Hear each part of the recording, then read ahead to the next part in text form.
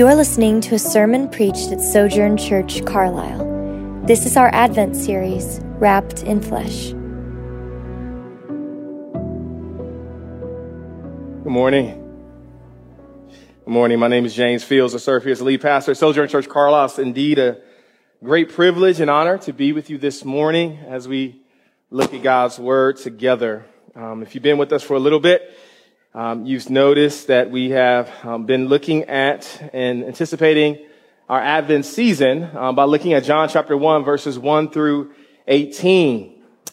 2 weeks ago, we evaluated the Word of God, looking at how Pastor Nick did a great job of preaching through that text, talking about in the beginning was the Word, and the Word was with God, and the Word was God.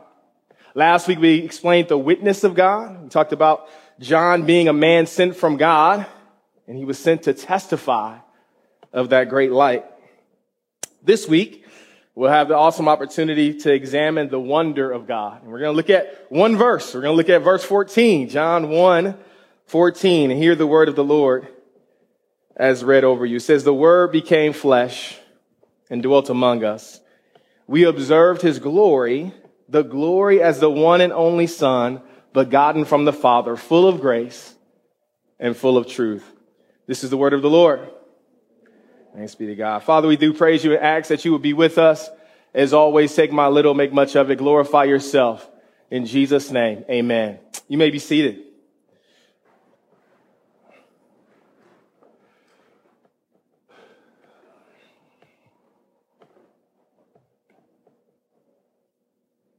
The temptation is real.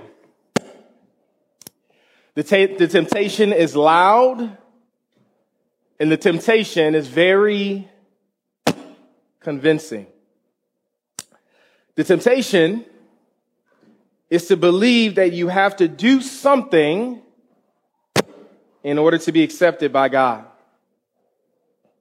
The temptation is to believe that you have to prove that you are worth saving by Jesus. The temptation is to believe that Jesus' sacrifice is not enough, and it's insufficient without you playing some type of role within the process. The temptation is to try and earn God's love by fixing yourself up to become something acceptable to God. Temptation is to try to earn God's love by making yourself more than you already are before God and even before man. The temptation is to try to earn God's favor through your faithfulness and your own personal obedience. The temptation is to try to prove your worth, your own personal worth, through your own achievements and accolades.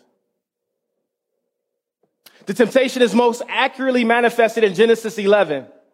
At the Tower of Babel, where man's pride leads him in an everlasting battle to try and reach God's threshold apart from his provision. And if that's you this morning, if that's your current situation this morning, I want you to reconsider these words found in John 1:14. The Word became flesh and dwelt among us. These words serve as the kryptonite to every person who desires to earn anything from God. Much like in Genesis 11, God comes down in the middle of our feeble attempts to try and reach the threshold of heaven through our works, through our merit, and through our own creative innovation. And he kindly reminds us that it's always easier for him to reach us than it is for us to reach him. Notice with me these words. The Word became flesh and dwelt among us. And because the Word became flesh, there's 4 realities that we can celebrate in this morning. Number 1, say he is our provision. Jesus is our provision. Amen. Not only is he our provision, but he's also our victory. He's not only our provision and victory, but he is our perfection. And lastly, but definitely not least, because the Word became flesh, he is near to us despite our weaknesses. You know, I remember it like it was yesterday. I received my license to preach on July 18, 2001. And it was the summer of my sophomore year in college. I was about 20 years old. And I was invited to come and preach at my first youth conference at my church, Liberty Temple Baptist Church in Detroit, Michigan. My passage was simple. It was Philippians 2, 5 through 11. And in that verse, it says these words: adopt the same attitude that is of Christ Jesus, who existing in the form of God, did not consider equality with God as something to be exploited. I began to preach and I said something that I still regret to this day. I said, when God became a man, he was 50% God and 50% man, because it takes 50% of something to make something whole.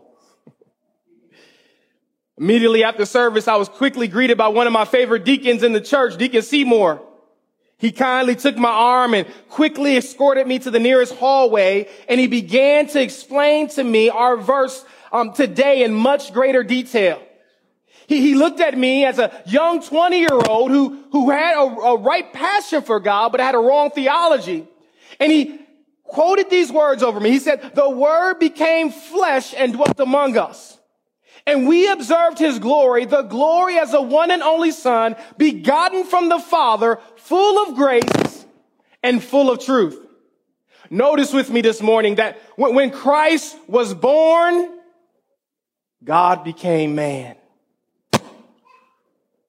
I love what the Life Application Bible says about this. It says, before Christ came, people could only know God partially. But after Christ came, people could know God fully because he became visible and tangible in Christ.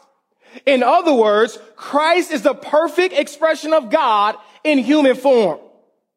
The two most common errors people make about Jesus are to minimize his humanity or to minimize his divinity. Jesus is both God and man. This verse that we're looking at today, John chapter 1, it comes in a quadrant of the four Christological scriptures that are announced throughout Scripture about God being both God and man, not half man and half God.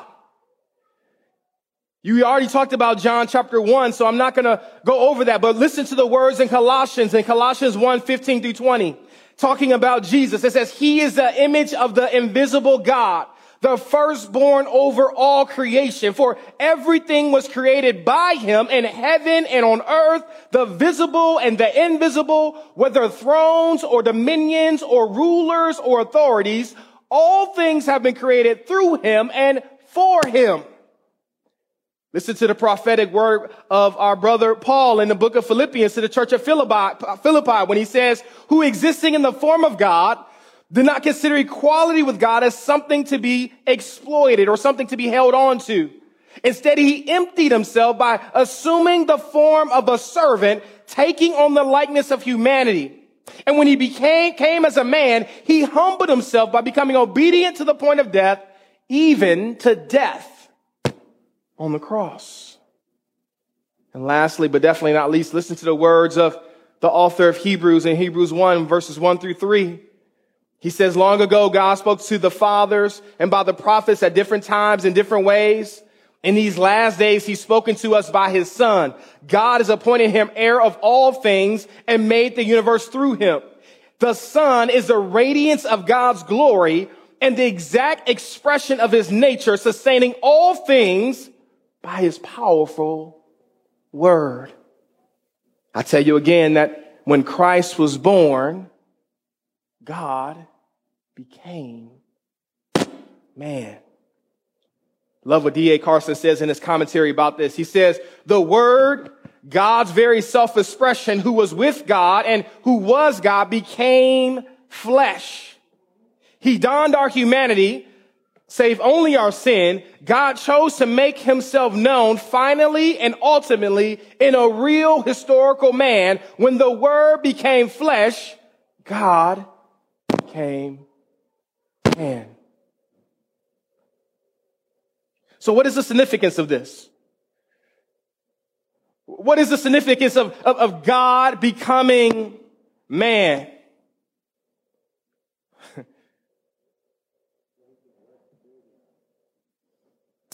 Amen. So he can work through him. You know, this is the most amazing event in human history.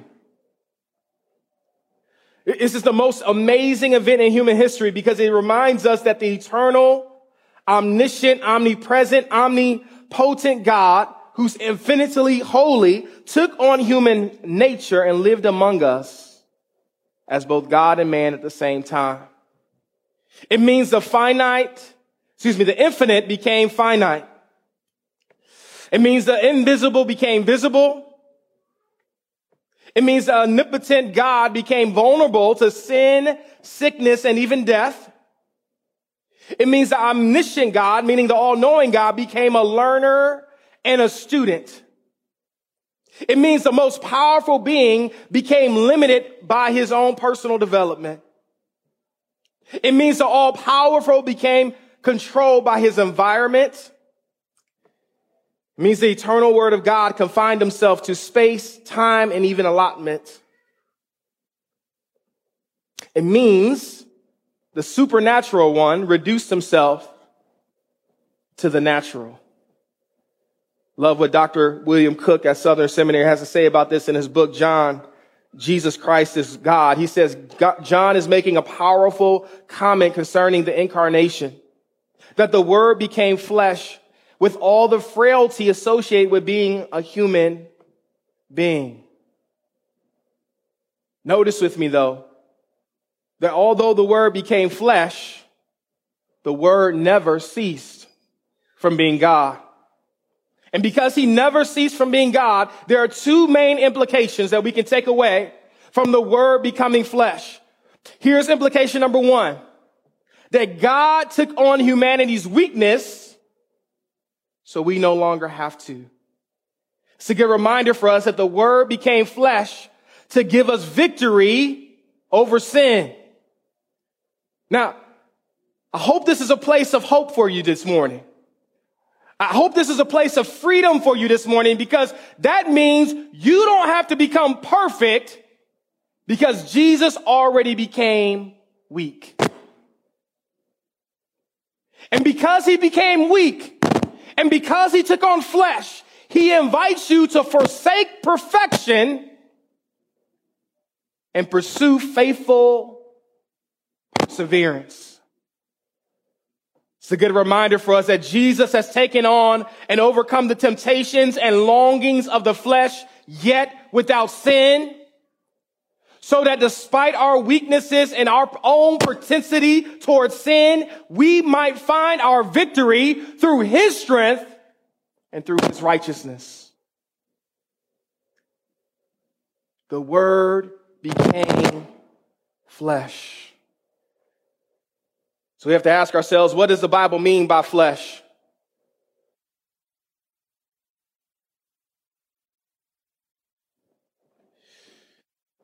You know, the word in Greek for flesh is sarx. And it's the same word that Paul used to describe man's nature with all of its weakness and tendency towards sin. And there's 4 characteristics of the flesh that I just want to flesh out really quick for us. Number 1, the flesh is corruptible. What does that mean? It means that the flesh is tainted, it's debased, it's ruined and depraved by sin. The flesh ages, it deteriorates, it decays, and eventually, yes, it dies. But there's hope in understanding of Jesus taking on corruptible flesh, because Jesus became flesh to remedy the corruption of the flesh. You remember what John 3:16 says? For God so loved the world that he gave his only son, that whoever believes in him shall not perish, but have eternal life. Through Christ Jesus, our Lord. See, the flesh is not only corruptible, the flesh is also dishonorable. The flesh is not what God created it to be. That the flesh does not exist in the image of God that God intended. Its intended purpose is glorifying itself and not God.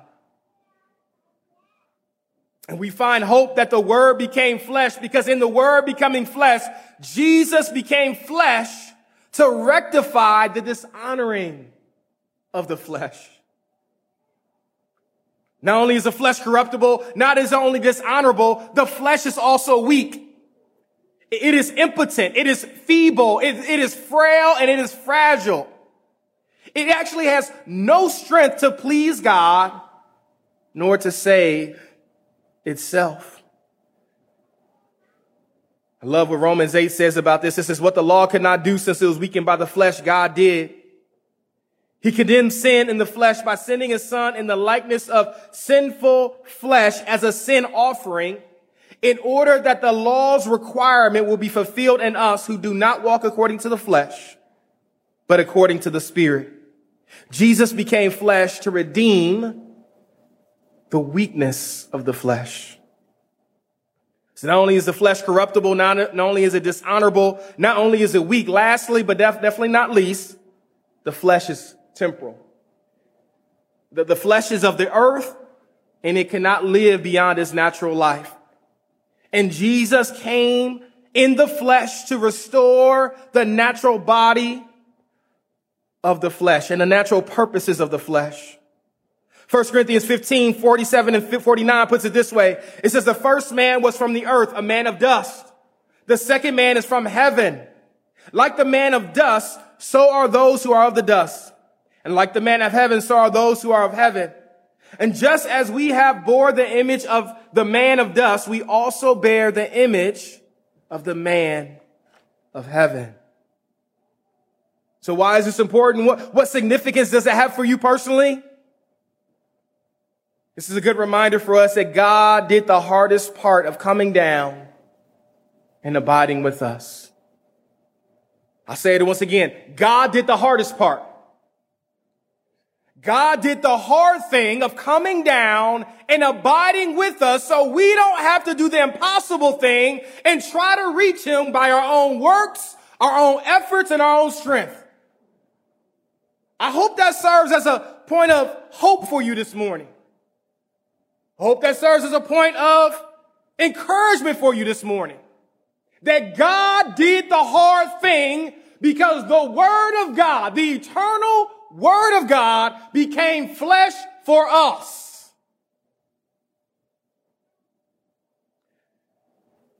When I was in college, I had a favorite show I used to always watch. Maybe you used to watch it as well. I put a link up. I don't know if it'll come up, but it's simply called Undercover Boss. Anybody watch that show? Yeah, a little bit. Right now it's on rerun, so nobody really watches it anymore. I still watch it from time to time because I like that show. And the whole premise of the show is to have someone, a boss or someone of authority figure, to come down and to dress incognito and to be in disguise and be among the workers, to be among the people that is his or her company or his or her business. And they can, when that person comes down and they're able to be among the people in disguise, they can really see the conversations that are really going on. They can really understand the complexities and the hardships. They understand what's really happening behind the curtain, because sometimes we're in a place of authority. Sometimes it's hard to engage with somebody in authority because you see them in such a high light. But I love this show because an undercover boss allows the boss to become a worker. It allows the employee, the person in charge, to become the employer, to become an employee. Notice with me, though, as the boss gets in disguise and starts to be around those people that works for him or her, that boss never really loses his or her authority. They're still the boss. They're still in charge. They're just closer. They're nearer.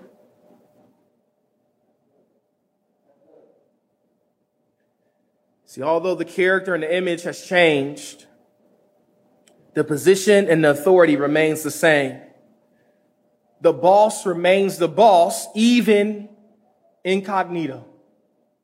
Even when you don't recognize it, even when you can't comprehend it, the boss is still the boss. So Jesus not only took on humanity's weakness so we don't have to. Number two, the second implication of this is that God sent Jesus to be our perfection.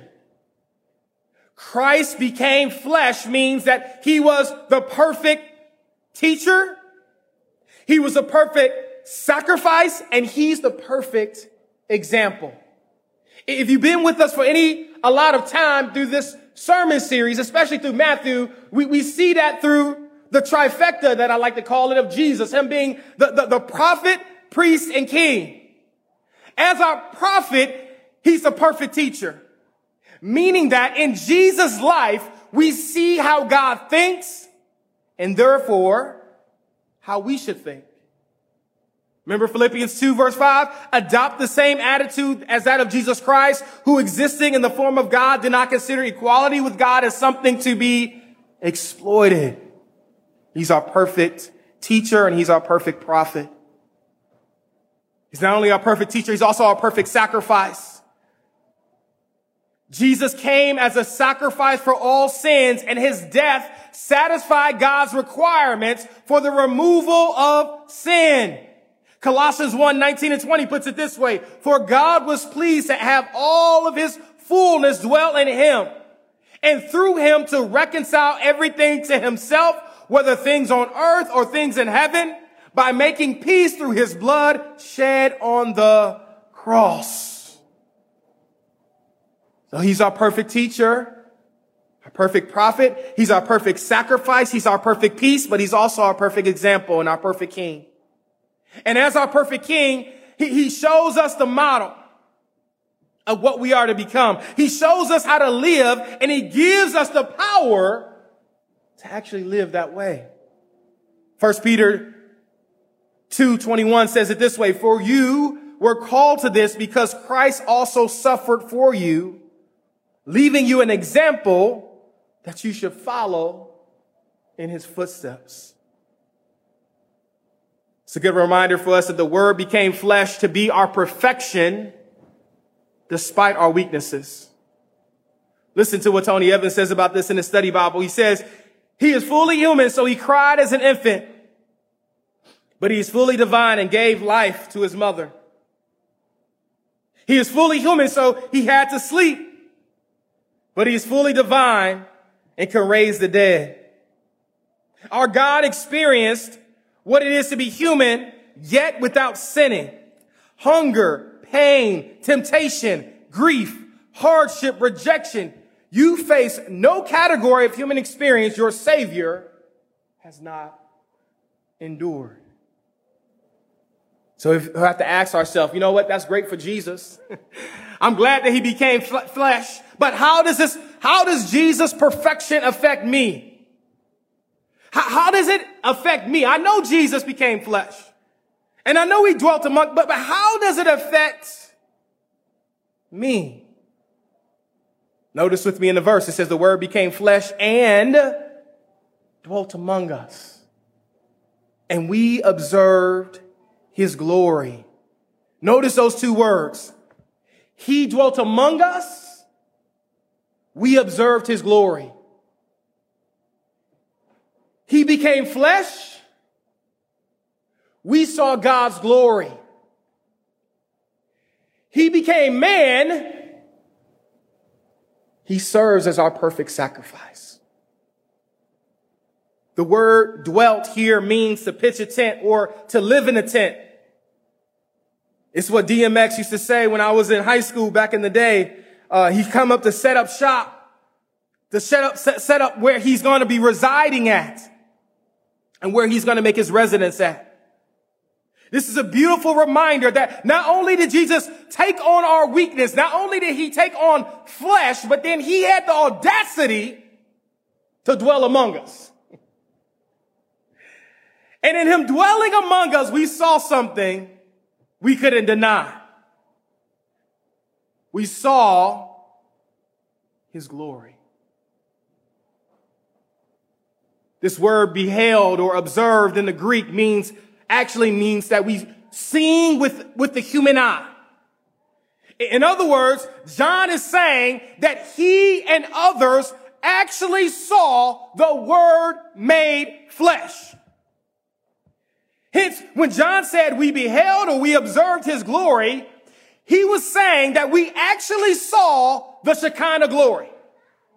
We actually saw God's very presence dwelling among us, living among us, communing among us.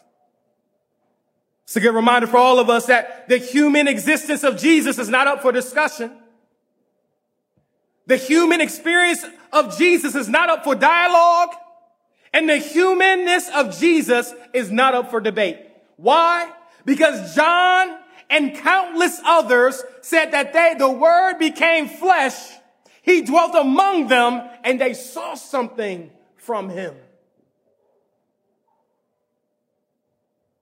They saw glory.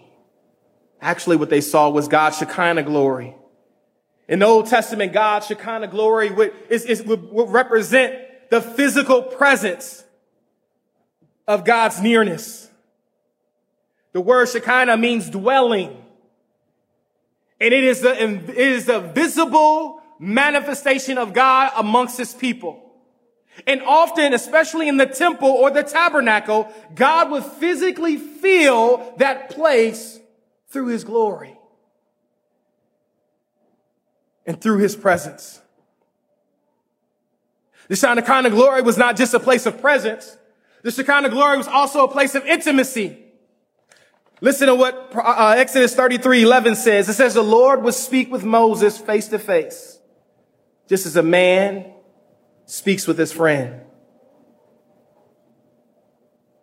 Shekinah glory was not just a place, symbolized his presence. It also symbolizes a place of intimacy. Symbolizes a place where God would talk to you face to face, much like he did Moses.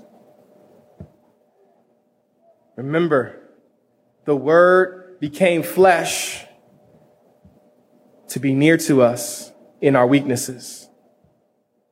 Listen to the words of Hebrews 4:15 and 16. It says this, for we do not have a high priest who's unable to sympathize with our weaknesses, but one who's been tempted in every way as we are, yet without sin. Therefore, let us approach the throne of grace with boldness so that we may receive mercy and find grace to help us in time of need. So again, preacher, good job. Thank you for telling me about Jesus becoming flesh. Thank you for telling me that he dwelt among us. But what did that glory look like? What did it resemble? What was the resemblance of God's glory in Jesus? We find that at the end of that verse. It says the Word became flesh and dwelt among us. We observed his glory, the glory as the one and only begotten from the Father, full of grace and full of truth. See, the glory as the one and only speaks to Jesus, displaying the same essential glory as the Father. It speaks to the Trinity. It speaks to Jesus and God being one and being essential in nature.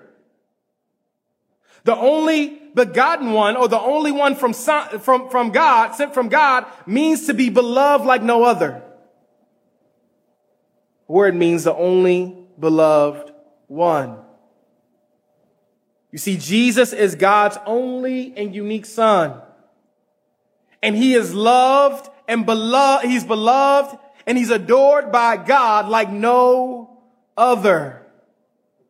The emphasis here is on Jesus' uniqueness. Jesus is one of a kind and enjoys a relationship with God unlike all believers who are called children and said to be born of God. It speaks to his singular uniqueness or his unique prominence. By this word, the only begotten or the only Son of God, John emphasized the exclusive character of the relationship between the Father and the Son in the Godhead. This word actually has a foundation in the Old Testament talking about Abraham and Isaac. You remember Abraham prayed to God for a son, and he gave him a son, Isaac, after a long time, almost 25 years of waiting for a son. Listen what Hebrews 11:17 says about this. It says, by faith, Abraham, when he was tested, offered up Isaac. He received the promises, and yet he was offering his one and only son.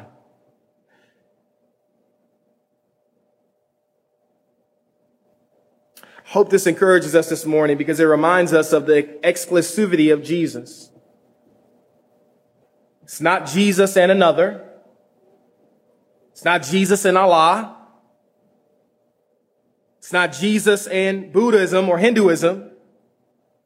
It reminds us that Jesus is eternally unique and should be eternally adored and worshiped. So how was God's glory seen in Jesus? We see that at the end. It says, full of grace and full of truth. Now, before we get started, we have to talk about grace a little bit because there is such a misnomer about what grace means, especially within the world. In the Bible, the word grace means far more than the world uses it. In the world, the word grace means the quality of something. It means something being beautiful or something being joyful. The word grace also could mean anything that has loveliness, like an act of grace, a word of grace, or maybe a person who acts in grace. The word grace in the world could also mean a gift. It's a quid pro quo relationship, something for something. It's a favor that's always extended to a friend. Now, the favor is usually done freely. You do it because you love the person.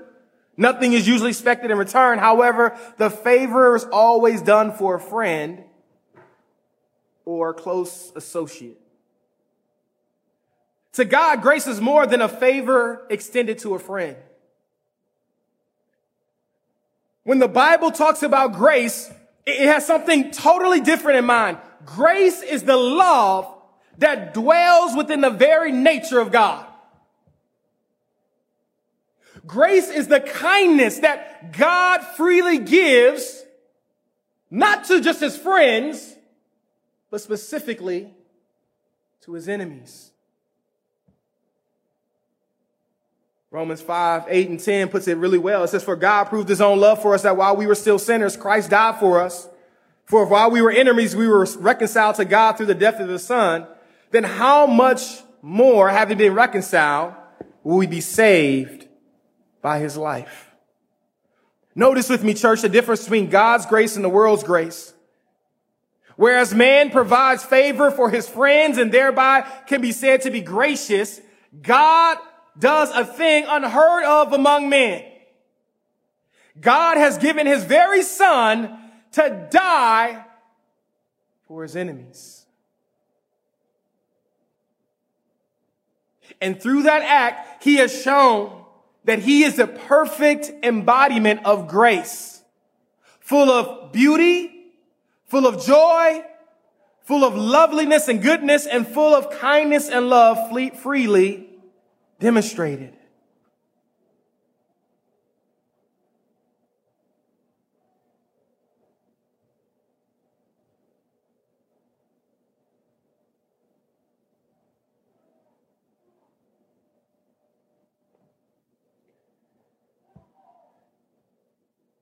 I know it's hard to show this type of love, especially to those who don't deserve it. But I want to encourage you to seek God for the strength to do it. not because that person deserves your forgiveness or that person deserves your grace, but actually just because of the opposite reason. I believe in the church, we have misconstrued a lot of different terms, specifically the word forgiveness. And when God has you offer grace to someone who doesn't deserve it, it doesn't mean that you agree with what that person has done or who that person is. When you offer forgiveness to someone, it doesn't mean that you agree with them hurting you or abusing you. What it does mean, as you offer grace to someone who doesn't deserve it, is that you're looking at them and you're telling them, I personally relinquish judgment over your life. I'm not going to judge you. I'm going to allow God to deal with the thing you did to me, but I'm going to walk and I'm going to forgive you even though you don't deserve it. I don't agree with what you've done to me. I don't agree with the pain. I don't agree with the sorrow. I don't agree with the way that you're still acting. I don't agree, but yet I give grace.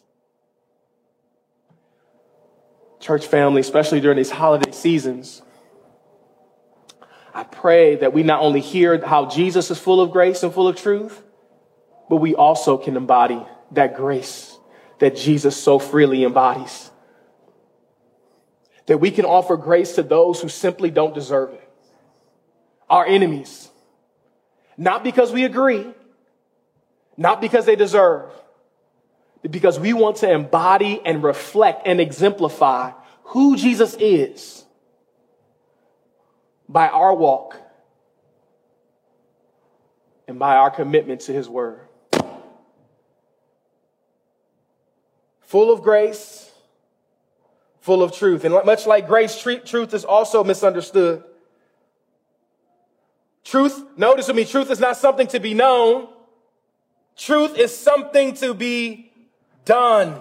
John says in John 8:31, then Jesus said to the Jews who had believed in him, if you continue in my word, you really are my disciples, and you will know the truth, and the truth will set you free. Notice with me that truth is the knowledge and the experience of true reality as opposed to false reality. True is diametrically opposed to sham and to hypocrisy. It permits no compromise with evil. It abstains from the very appearance of evil. It is regarding truth in every aspect of a person. Believing it, reverencing it, speaking it, acting it, hoping in it, and rejoicing in it. The fact that Jesus is both full of grace and full of truth helps us to see that Christ is the very embodiment of God. That Christ is all that God is and all that God does. Church family, I hope you're encouraged this morning. Hope you're encouraged at the fact that the Word became flesh. And because the Word became flesh, He is our provision. And that means there's salvation in no one else. There's no salvation in your merits. There's no salvation in your efforts. There's no salvation of you trying to get it right. He is our provision for our righteousness before God.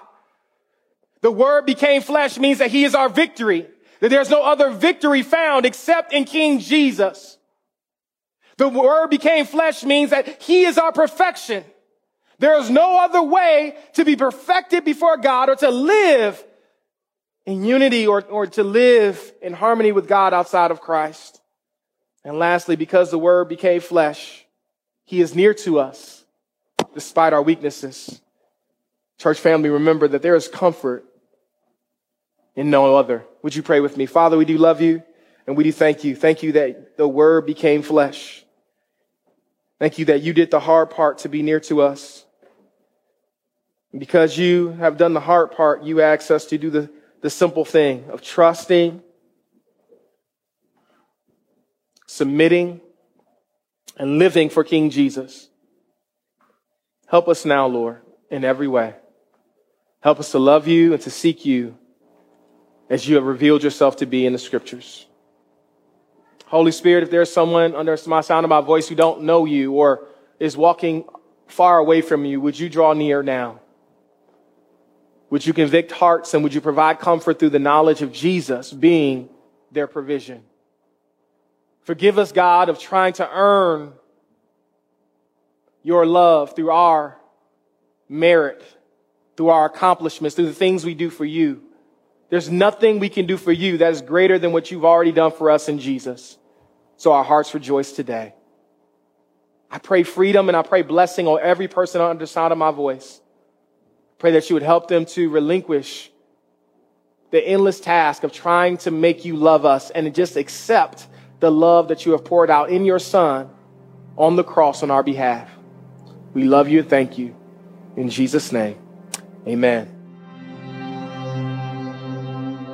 I'm James A.P. Fields, Jr., lead pastor at Sojourn Church Carlisle. Thanks for listening. We're a church that is rooted in the community of South Louisville, and we are seeking to advance the gospel of Christ in South Louisville and beyond. For more sermons, info about our church, and ways you can support our ministry, visit sojournchurch.com/Carlisle, CARLISLE. God bless.